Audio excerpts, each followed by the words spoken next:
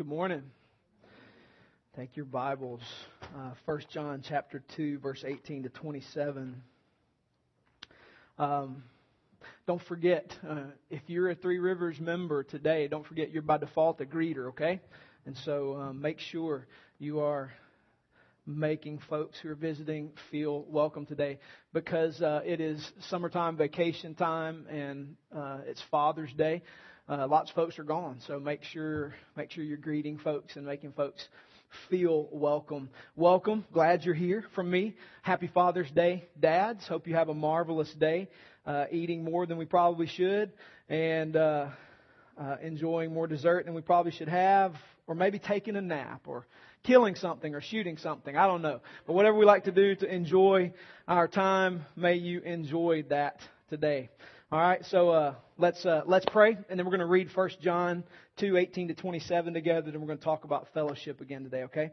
Father, we give thanks to you this morning in the name of Jesus Christ, the Son of the living God, who is our King, who is the chief shepherd, senior pastor, lead pastor, head of the church, Jesus Christ, today. In His name and for His glory, we come before you, and we ask that Holy Spirit would do His work today of counseling us and guiding us and convicting us and working us toward Jesus, so that we can see Jesus and taste Jesus, and that Chief Shepherd Jesus would minister to His people today. So Father, that's our mission.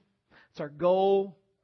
And so we ask that you would pull that off this morning, and as a result, build fellowship. Build fellowship, please, Jesus. We pray this for your glory and for our joy in you.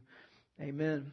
All right, 1 John chapter 2 should be up on the screen behind me, English Standard Version. And we're going to read this together, because reading the Word of God is important. Reading it together is good. So here we go. Children, it is the last hour. And as you have heard that Antichrist is coming, so now many Antichrists have come. Therefore, we know that it is the last hour. They went out from us, but they were not of us. For if they had been of us, they would have continued with us. But they went out that it might become plain that they all are not of us. But you have been anointed by the Holy One, and you all have knowledge. I write to you, not because you do not know the truth, but because you know it, and because no lie is of the truth. Who is the liar but he who denies that Jesus is the Christ? This is the Antichrist, he who denies the Father and the Son. No one who denies the Son has the Father. Whoever confesses the Son has the Father also. Let what you have heard from the beginning abide in you. If what you heard from the beginning abides in you, then you too will abide in the Son and in the Father. And this is the promise that He made to us, eternal life. I write these things to you about those who are trying to deceive you. But the anointing that you received from Him, abides in you. And you have no need that anyone should teach you.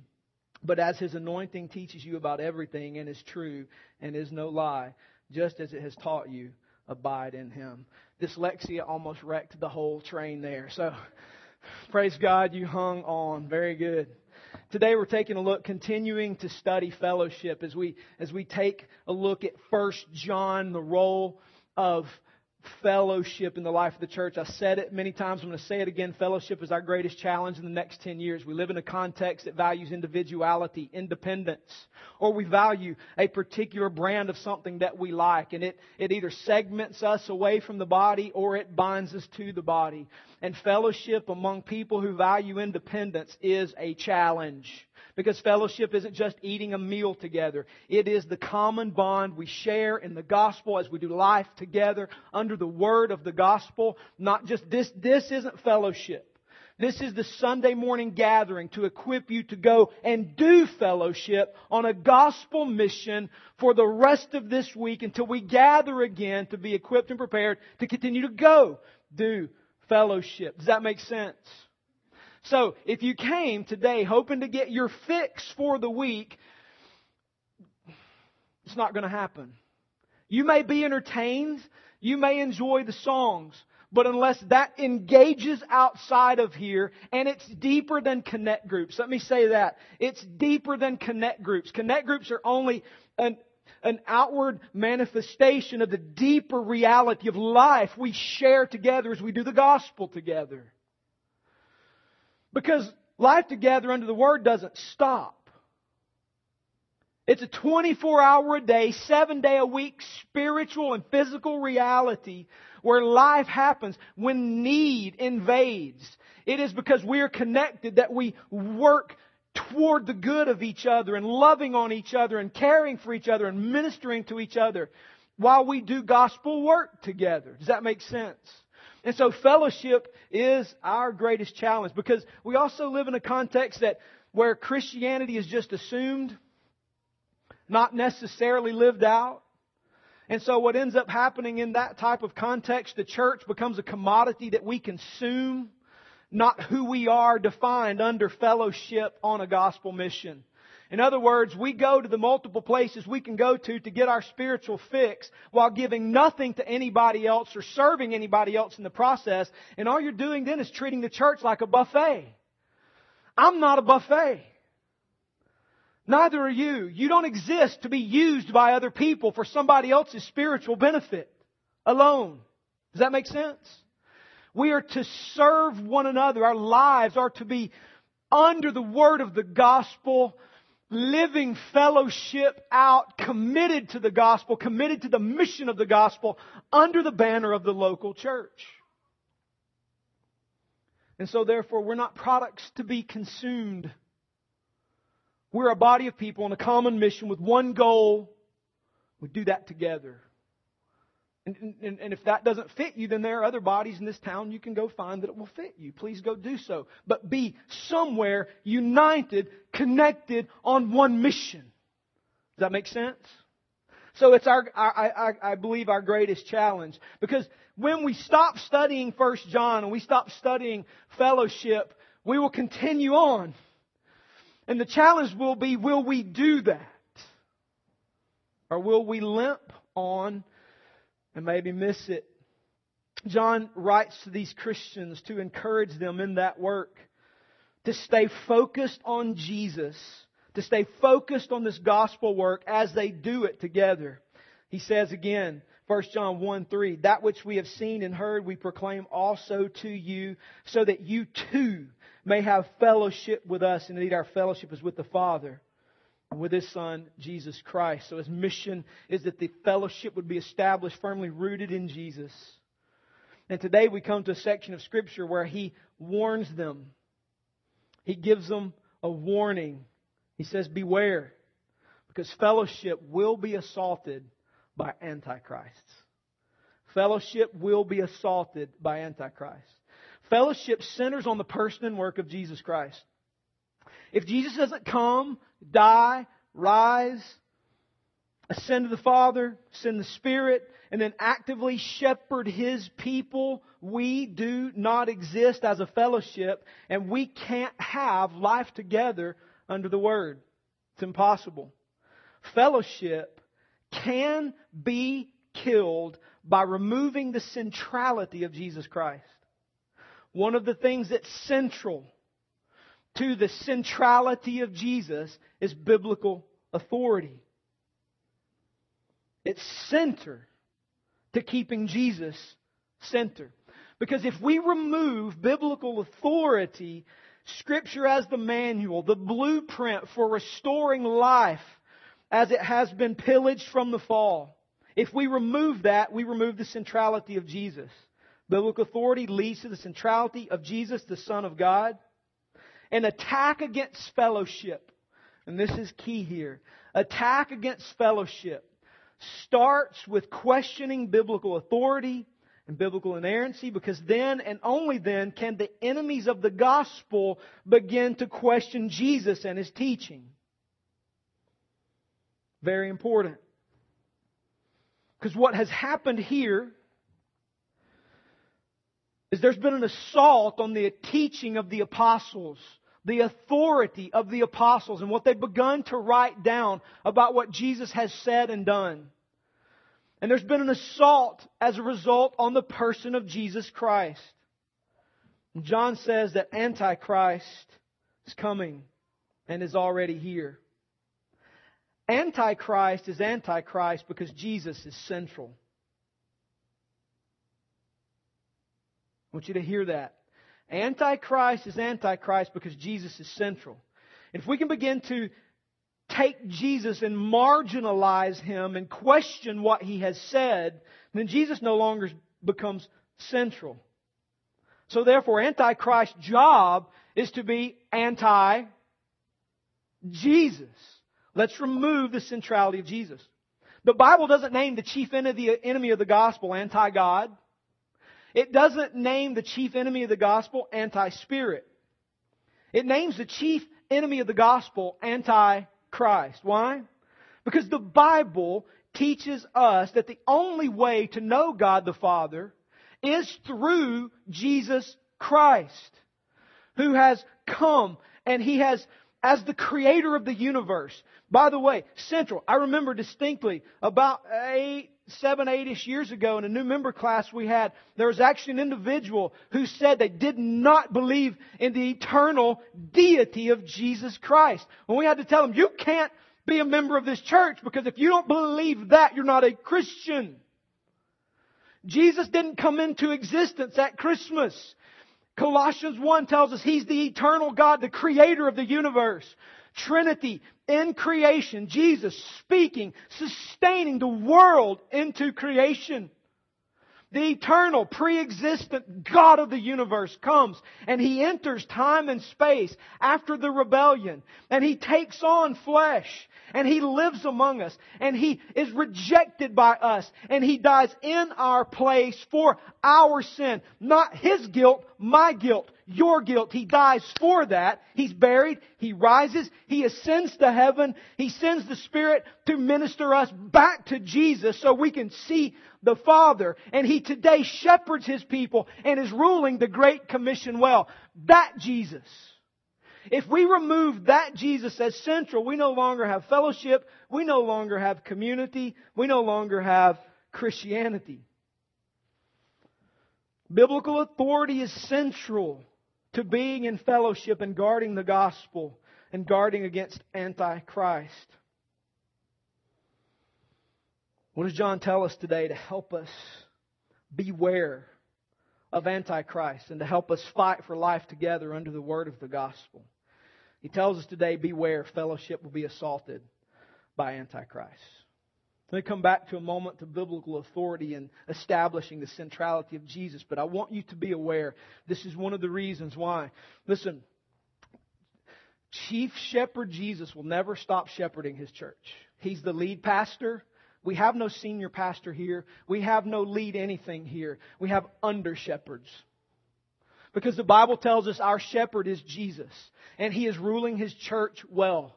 So that if God determines it to be so, 50 years from now, if the Great Commission isn't completed, He hasn't returned and fully established the kingdom, the new heaven and the new earth, and this body is still around, none of these other elders will be. But Chief Shepherd Jesus will still be shepherding His body and raising up shepherds. And it is central that we not lose this as the manual for determining practice. Does that make sense?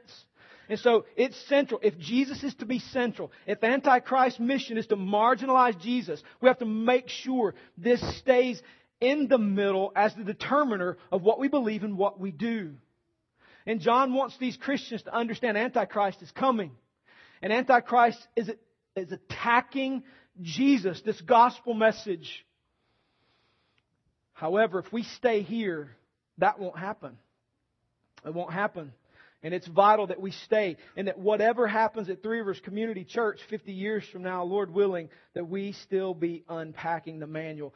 Even if we preach through it over the next 50 years. And in God's grace, we will. We go back through it again.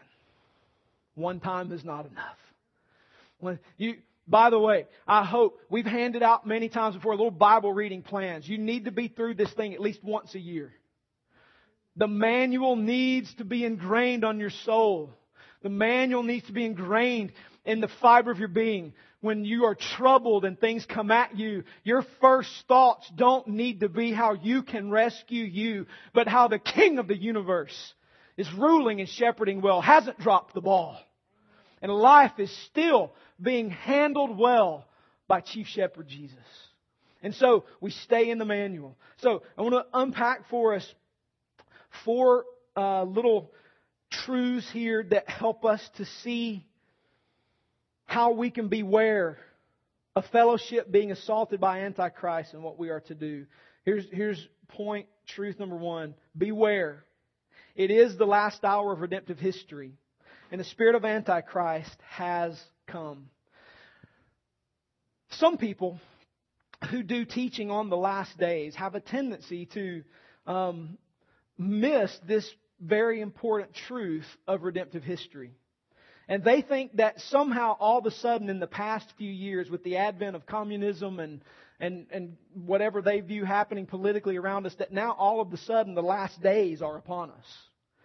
We need to understand something that John says here. John says it is the last hour already. Matter of fact, this phrase, the last hour, shows up 4 different ways in the New Testament. The last days, the last hour, the last time, and the last times. The most explicit one of those in Hebrews chapter 1, verse 1 through 3, where the writer of Hebrews tells us that these last times, these last days, have been inaugurated with the coming of Jesus. And so what John is affirming for his audience here is we're in the last times, we're in the last days. From the coming of Jesus until His return, it is the last days. And what John wants you to see is the grand story of the Bible. His assumption is that you understand the grand story of God's work in redemptive history. From Genesis all the way to Revelation. Creation, fall, redemption, and then the restoration of all things. And so with the coming of Jesus, we're entering the last phase of redemptive history. And it will end with the return of Christ. And so John says we are at the last hour. And he says, beware, in this last hour of redemptive history, the spirit of Antichrist has come. What is Antichrist? What is Antichrist? 1 John 2:22. Who is the liar but he who denies that Jesus is the Christ?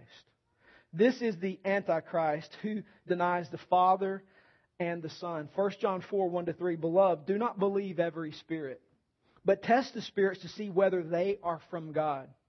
For many false prophets have gone out into the world. But by this you know the Spirit of God. Every spirit that confesses that Jesus Christ has come in the flesh is from God, and every spirit that does not confess Jesus is not from God. This is the spirit of Antichrist, which you heard was coming and is now in the world already. Here's my definition of Antichrist for you. Satan and demonic lies, satanic and demonic lies, propagated spiritually in the form of teaching and spiritual encounter that turn people away from Jesus and all He said, is, and does. That's Antichrist. It is working us away from Jesus. John says to these readers who have been tempted with this great spiritual teaching, that there's this great spiritual reality for you to have, and we want you to ascend to it. And these false teachers have gone out away from them because they have a greater sense of knowledge, and these poor imbeciles are still stuck just in Jesus. And John says to them, that's the spirit of Antichrist. They went out from us to show that they were not of us, but you have remained, showing you are of the gospel, and you've believed in Jesus. And he says to them, we've entered the last hour of redemptive history, and no, Antichrist is in the world. Hey church, listen, this applies to us. Antichrist is alive and well working against the gospel. Now, whatever you do eschatologically about how you think about end stuff, and whether or not like you read the Left Behind books and think that that's like should be tacked on to the end of your Bible as another part of the canon, we're going to have to deal with that later. Okay? But the reality is that this spirit of Antichrist, whether an individual figure later or not, there is the spirit of Antichrist already in the world working against the gospel. That is alive and well in Rome, Georgia today. Matter of fact, the spirit of Antichrist is alive and well working all over the globe today to hinder the work of the gospel. We are in those last times. There's 6,000 plus unreached people groups that have yet to hear the good news of Jesus. Matthew 24:14 tells us that when the gospel's been preached in all those places, then the end will come. So there's lots of work left to do. Chances are Jesus isn't returning this afternoon, unless all 6,000 of those groups of people hear the gospel and respond today. So there's work to be done. And Antichrist, this spirit of demonic and satanic lies working against the gospel, is alive and well today. I would argue possibly even in this room. All of us, whether it be academically or just other ways, are constantly bombarded with challenges to the centrality of Jesus. Aren't we? Do you ever have those questions like, is Jesus really who He said He was? I mean, there are books you can pick up on the Christian section of the bookstore at Barnes & Noble that question the deity and the authority of Jesus. And by the way, they represent mainstream Christianity in America. The idea that, yeah, Jesus is a prophet, He's a good guy, but He's not really God. That is alive and well, and you must be aware of it. Number 2, beware. Non-Christians will leave the church because Jesus is just too much. In verse 19, the first part of 22, and then verse 23. This is a salvation issue. Listen, guys, when we hold to the centrality of Jesus, what we will discover is that what Jesus said in Matthew chapter 13, verse 24 to 30 is very true. You guys know the story? If you would, turn there with me. Matthew 13, 24 to 30.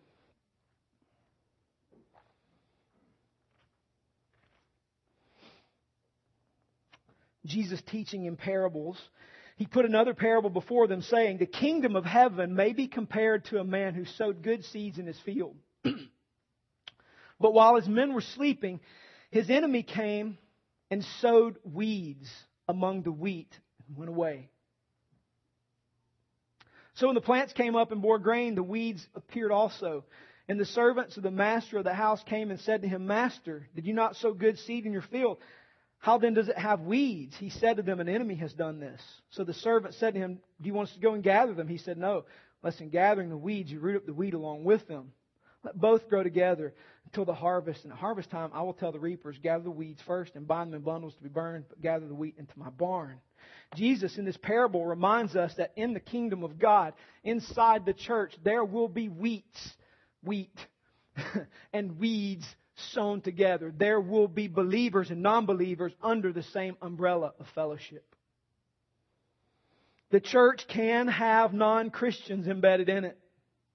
And the question, and here's the discovery, is do they walk away from Jesus? Is Jesus alone not enough?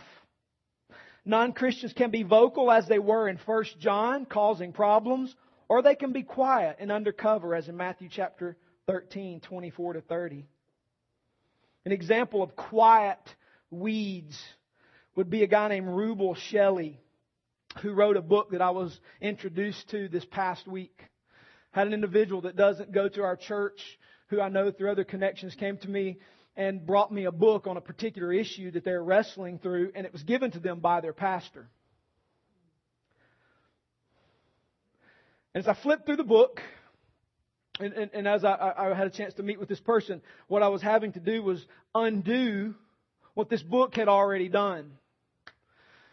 And among the first 2 chapters, one of the first lines that caught my attention was, if we're going to deal with this issue well, we have to really look at whether or not what Jesus said is accurate.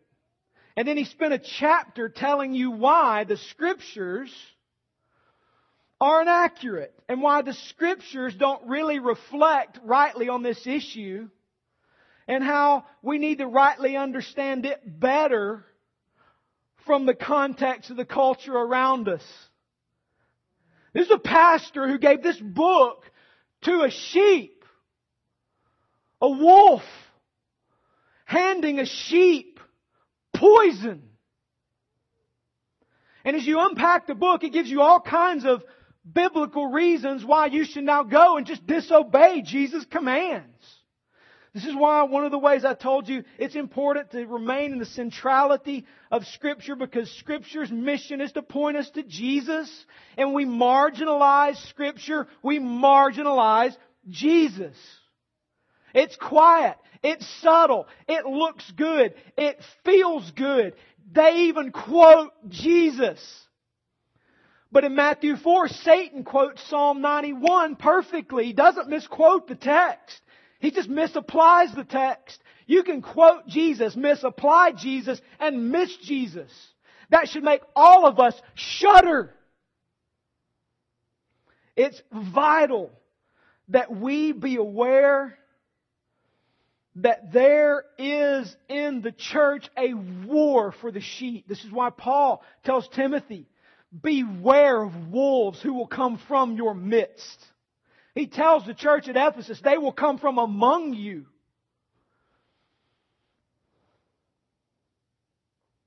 And by the way, if you read anything by Rubel Shelley, throw it away. Throw it away. It could perhaps be vocal, such as an old debate that isn't really old because it's still going on, and that's the fundamentalist / modernist debate.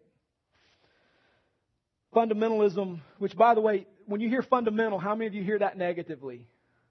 Right, exactly. It's not, okay?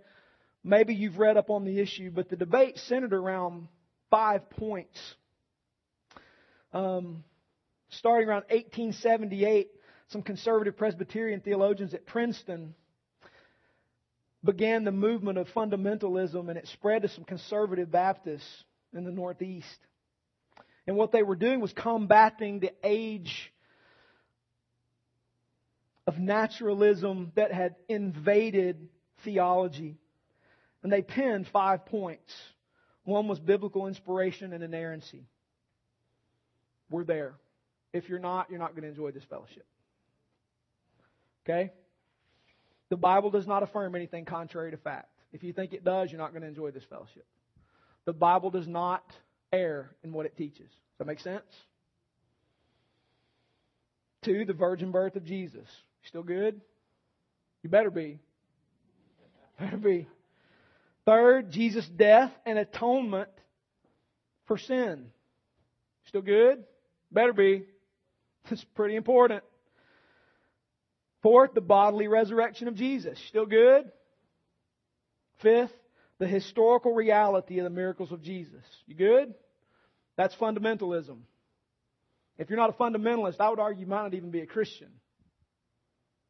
The reason that term has a negative connotation is because the combat against that is the Scriptures do affirm things contrary to fact, and therefore we should read how to obey God by our culture.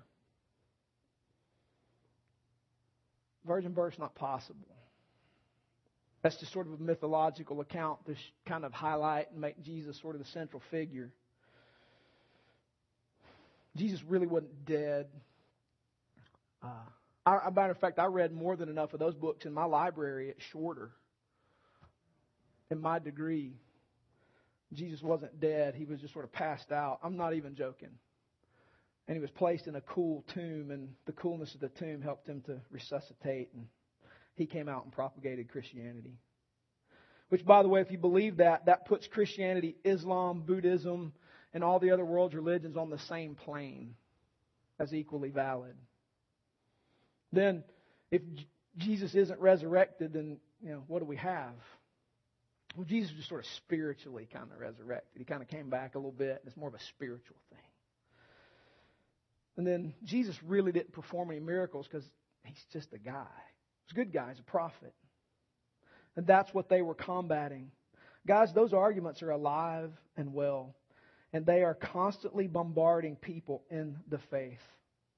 And what we've got to understand is that we have to beware that Antichrist is fighting against the gospel. And as the church, we have to keep Jesus front and center. We have to use the manual as the manual Scripture as our guide to keep Jesus front and center so that we do not give in. And let me say this to you. If you're tempted to walk away from the centrality of Jesus, let me beg you, do not do so. If you do that, what you're saying is, I'm not a Christian, I have never believed, I never will believe, and hell is better than the eternal kingdom of heaven. You walk away from Jesus, you miss everything. What does John say here? In verse 22 and verse 23, he says, if you miss Jesus, you miss the Father. Listen, there's a great movement inside even modern missions today, working in the Muslim world, in which we have a common bond between Muslims, Christians, and Jews, and that is God. I've been there. I've been to the conferences. You guys know about some of that if you've been here long enough. But they're there. And people claiming that you can follow God on the Muslim road and still be a Christian. There's just one problem with that. Jesus. This is why John warns him about Antichrist, not anti-God, not anti-Spirit, but Antichrist, because Jesus is the fly in that ointment. If we miss Jesus, if we don't hold on to the centrality of Jesus Christ, we have no fellowship. We have no life together under the Word because there is no fellowship and there's no Word really to hold on to. It's just generic God. Muslims got Him, Hindus have Him, Buddhists have Him, we have Him. We're just all kind of going up the mountain from a different angle. We must hold to the centrality of Jesus Christ, and it's not optional. John said if you miss Jesus, you miss the Father. But he said if you receive Jesus, you get the Father too. So be careful with God talk. And no reliance on Jesus to define who that is. This affects how we do missions, guys. And we work in a part of the world in which this is a hot issue. It affects how we do missions. It affects how you preach. It affects what you say. This affects how we do evangelism. Listen, guys, it's easy in our context to get people to buy into God. The only problem is when you start defining God as the second person of the Trinity who said these things, it gets dicey. However, how many of you notice how easy it is to talk about God with people but get uncomfortable when you start talking about Jesus? You ever notice that? Why is that? Listen, one of the ways to begin to combat spiritually in spiritual warfare is to ask good questions about what's going on in the moment. When you start talking about Jesus and get uncomfortable, ask why. Why does that make me uncomfortable? Why am I more comfortable talking about generic God? But I start talking about Jesus and I get all squirmy and just decide to bug out and don't want to talk about it anymore. Or find, why is that? Could it be that Antichrist is in the airwaves perverting the work of the gospel and there's a war going on? Yeah. It's exactly what's happening. This is spiritual work. It's not just physical. The physical is the last piece. If there's something hindering evangelism, it's not your bodily willingness and ability to go do it. It's that spiritual struggle on the inside that says, do I really want to talk to them? And well, we got to, no, that's good. Just talk about God. That's good enough, right? No, it's not. By the way, Muslims think we worship the same God. Jews think we worship the same God. We don't. You want to know why? Because if you don't have Jesus, John says you don't have the Father. Does he not say that? Let's make sure. Make sure I'm not lying to you. Verse 21, I write to you, not because you know the truth, but because you know it. You know it.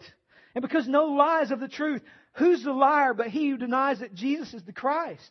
This is the Antichrist. He who denies the Father and the Son. No one who denies the Son has the Father.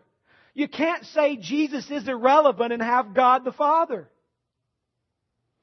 If Jesus is irrelevant, you don't have God the Father, you have Satan, you're still in the bondage of sin, you do not believe, and the eternal kingdom is not your home. It affects how we do evangelism. It affects how we do membership, church membership. If Jesus isn't center, because the Bible teaches He's the chief shepherd, He's the senior pastor, we are to submit to Him. We are to submit under Him. We are to serve under Him. And if He isn't the chief shepherd, then there's no reason to submit to anybody or any fellowship, because after all, we'll just use the church as a buffet to get my spiritual fix. But if He is chief shepherd, then we submit underneath Him and obey Him, as Hebrews 13 tells us, to obey Him and His leaders and submit to them so the work of the gospel is easier. If Jesus isn't center, we can do mosque, we can do synagogue, we can do church, whatever you want to call it. We can do civic organization, whatever, just as long as we get together every now and then under the name of God, right? Wrong. As long as we keep the discussion on God, we can conveniently ignore Jesus.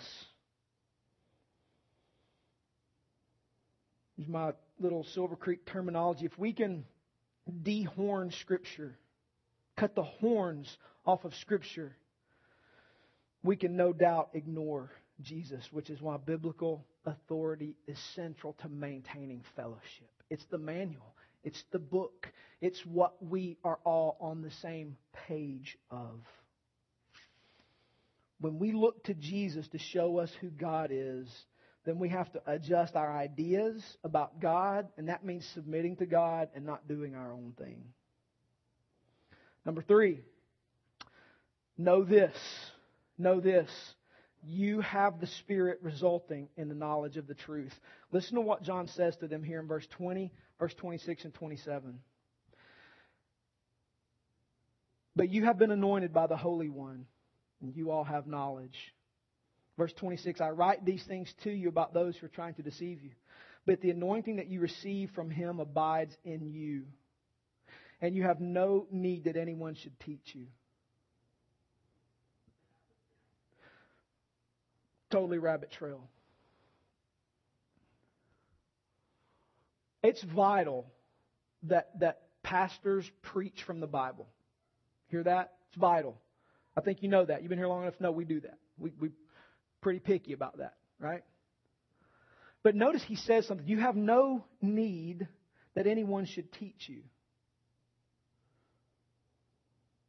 But as His anointing teaches you about everything and is true and is no lie, just as it has taught you, abide in Him.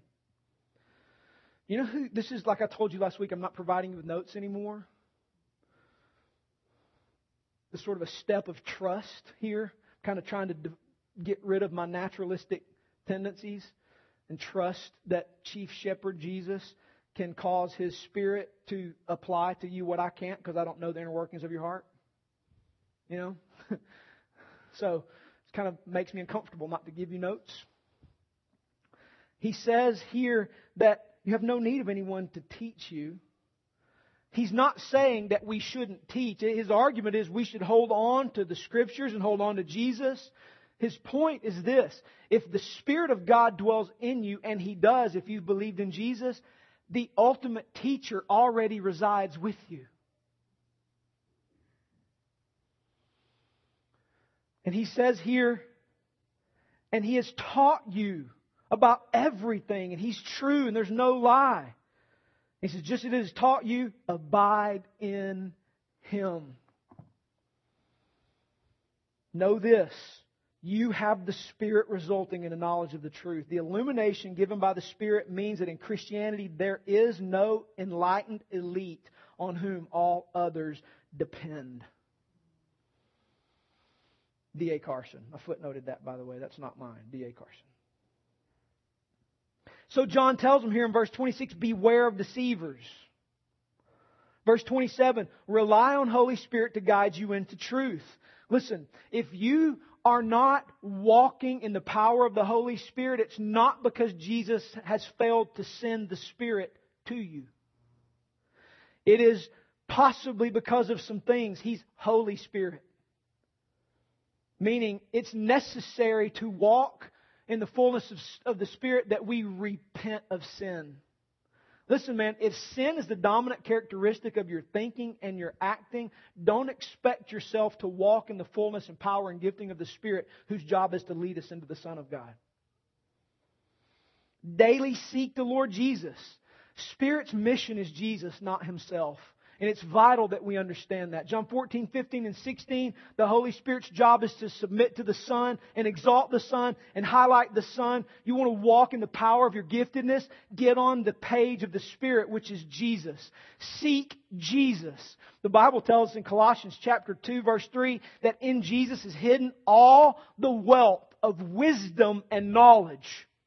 You want wisdom? You want to know?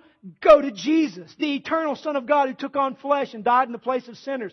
There's enough in Jesus to keep us fascinated for eternity. So, seek Jesus. Read and obey His Word. Walk in fellowship and persevere.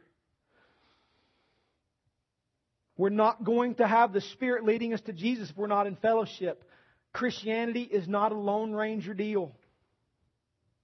Christianity is not lived in isolation.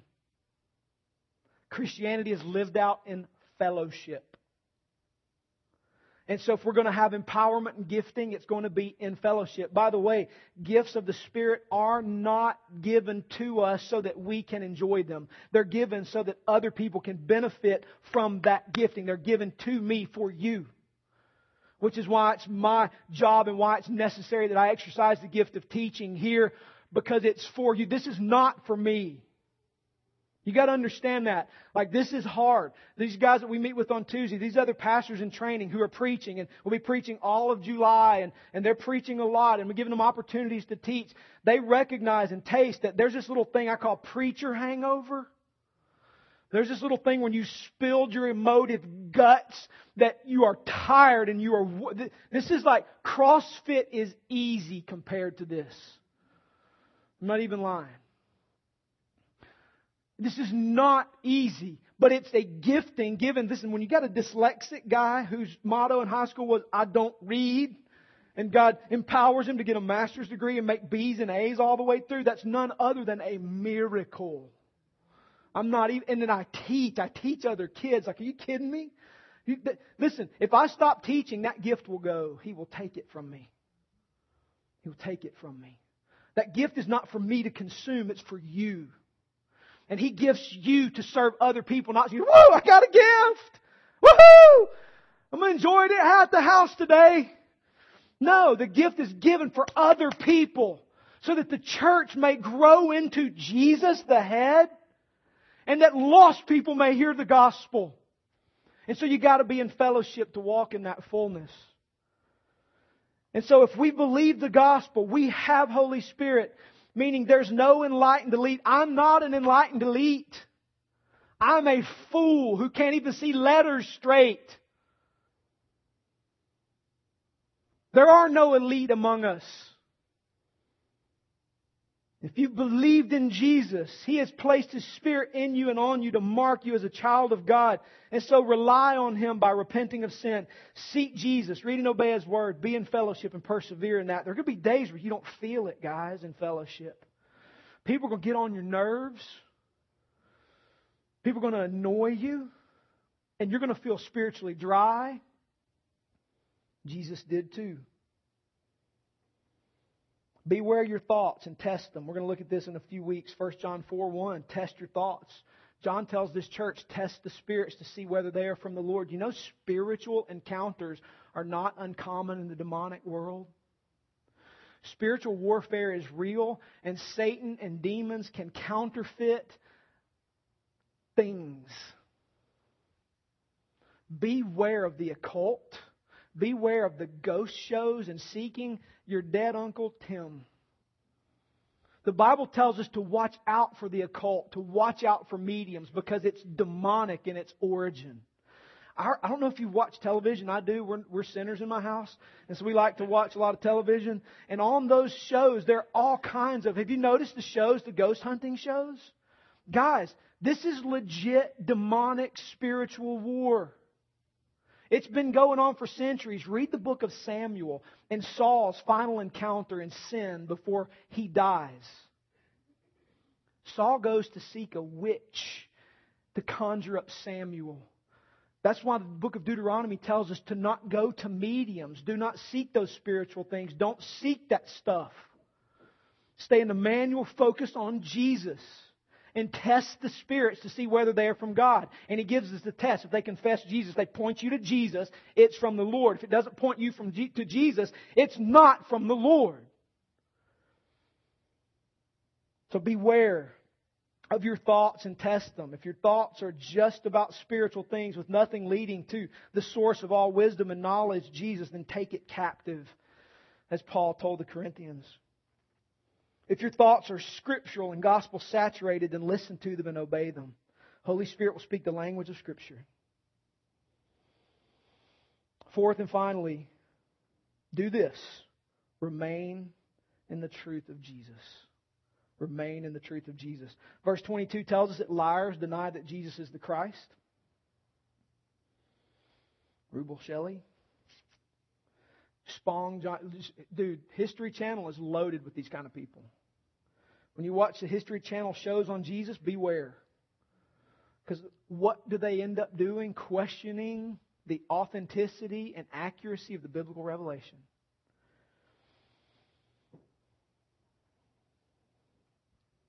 Liars deny Jesus as the Christ. And they're tricky too. They're slippery. You've got to read them, pay attention to them, but they will lie to you and drag you away from Jesus. Remain in the truth of Jesus. Jesus leads to the Father, and Spirit's job is to reveal Jesus to us. Verse 25, staying in the gospel results in eternal life. Staying in the gospel results in eternal life. John said, and this is eternal life, that they may know God the Father and Jesus Christ whom you've sent. Eternal life isn't simply living forever. It's to fully know and enjoy God the Father through Jesus Christ. Listen, it sounds super simple, guys. Super simple. But John's whole point is that we would be aware that Antichrist has come and that we would remain in Jesus. Simple point, but a challenging thing to do, because you know what? Life is going to slap us around and we're going to look for answers from lots of places. And the temptation is to look for answers somewhere other than Jesus. Because Jesus' answers are hard. They're difficult. They fight against the rebellion and against the fall. And it is absolutely, utterly essential that if we're going to be in fellowship together, we stay in Jesus. He's the point. He's the end all, the be all. If it takes us away from Jesus, it's not gospel. So church, as we engage our world, let us not be dragged off to the margins of debates that drag us away from Jesus, that drag us away from what Jesus said and did. Listen, as we do life together under the Word, there are going to be things that happen in our body that we've got to address head on. Life's going to smack families and couples around. What do we do? Sickness is going to pillage. What do we do? Life is going to be hard. What do we do? We have to make sure we are constantly running to Jesus together, life together, under the word of the gospel. We have to be ready to counsel one another when life smacks us around and we're tempted to walk away from the truths of Jesus and do other things because they're culturally easier to do. You know, guys, it's easy when marriage is assaulted to just do what our culture says and buy out easy and quick. It's quite another thing to pull Hosea off with the help of the Son of God. And we're a culture who likes microwave ease, right? This is boom, boom, boom, get it done and move on. And Jesus says, no. In life together under the Word, we have to hang out together in Jesus, point each other to Jesus, use the manual to point each other to Jesus. And as we do that, guys, we can stay in the truth of the gospel. Antichrist will assault. We have everything in the manual to win the war with. So as we do life together, let's hold on to Jesus with white-knuckled joy and do life together under the Word. Let's pray. Father, I ask this morning that you would do a work of grace in your body today to cause us to see and savor more of Jesus. Holy Spirit, I pray for you to move powerfully among your people. Jesus said you would convict concerning sin and righteousness and judgment. So, Where there is sin that needs to be repented of, would you make folks so uncomfortable? But I can't know what that is. Only you do. And where there is a quenching of your presence due to sin and a lack of repentance, would you convict and would you in love fix and repair and cause there to be repentance that takes place? Would you put desire in that leads us to Jesus? Give us holy desires for righteousness, for holiness. Cause our desire for holiness to be thick and rich and enjoyable so that we would run with delight to Jesus. And even when necessary, Holy Spirit, where judgment is waiting, I pray that you would make clear to those who are on the edge of walking into judgment and draw them to the Son of God. Make Jesus big this morning. Where there are those who are tempted to walk away from Jesus or questioning Jesus or the authority of Jesus as presented in your word, I pray that you would sustain them in grace. I pray that you would do a supernatural work where they would taste the supernatural nature of the gospel and you would rescue them. Rescue the souls of men and women and children. Pray that you would cause us to delight in you this morning. As the stars are telling of the glory of God and day to day pours forth speech, let us join in for just a little bit that we may delight in you and enjoy you together in song. The song of the redeemed, the song of the kingdom, the battle cry of the people of God.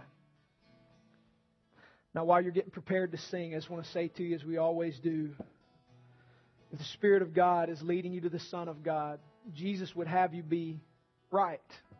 He would have you obey.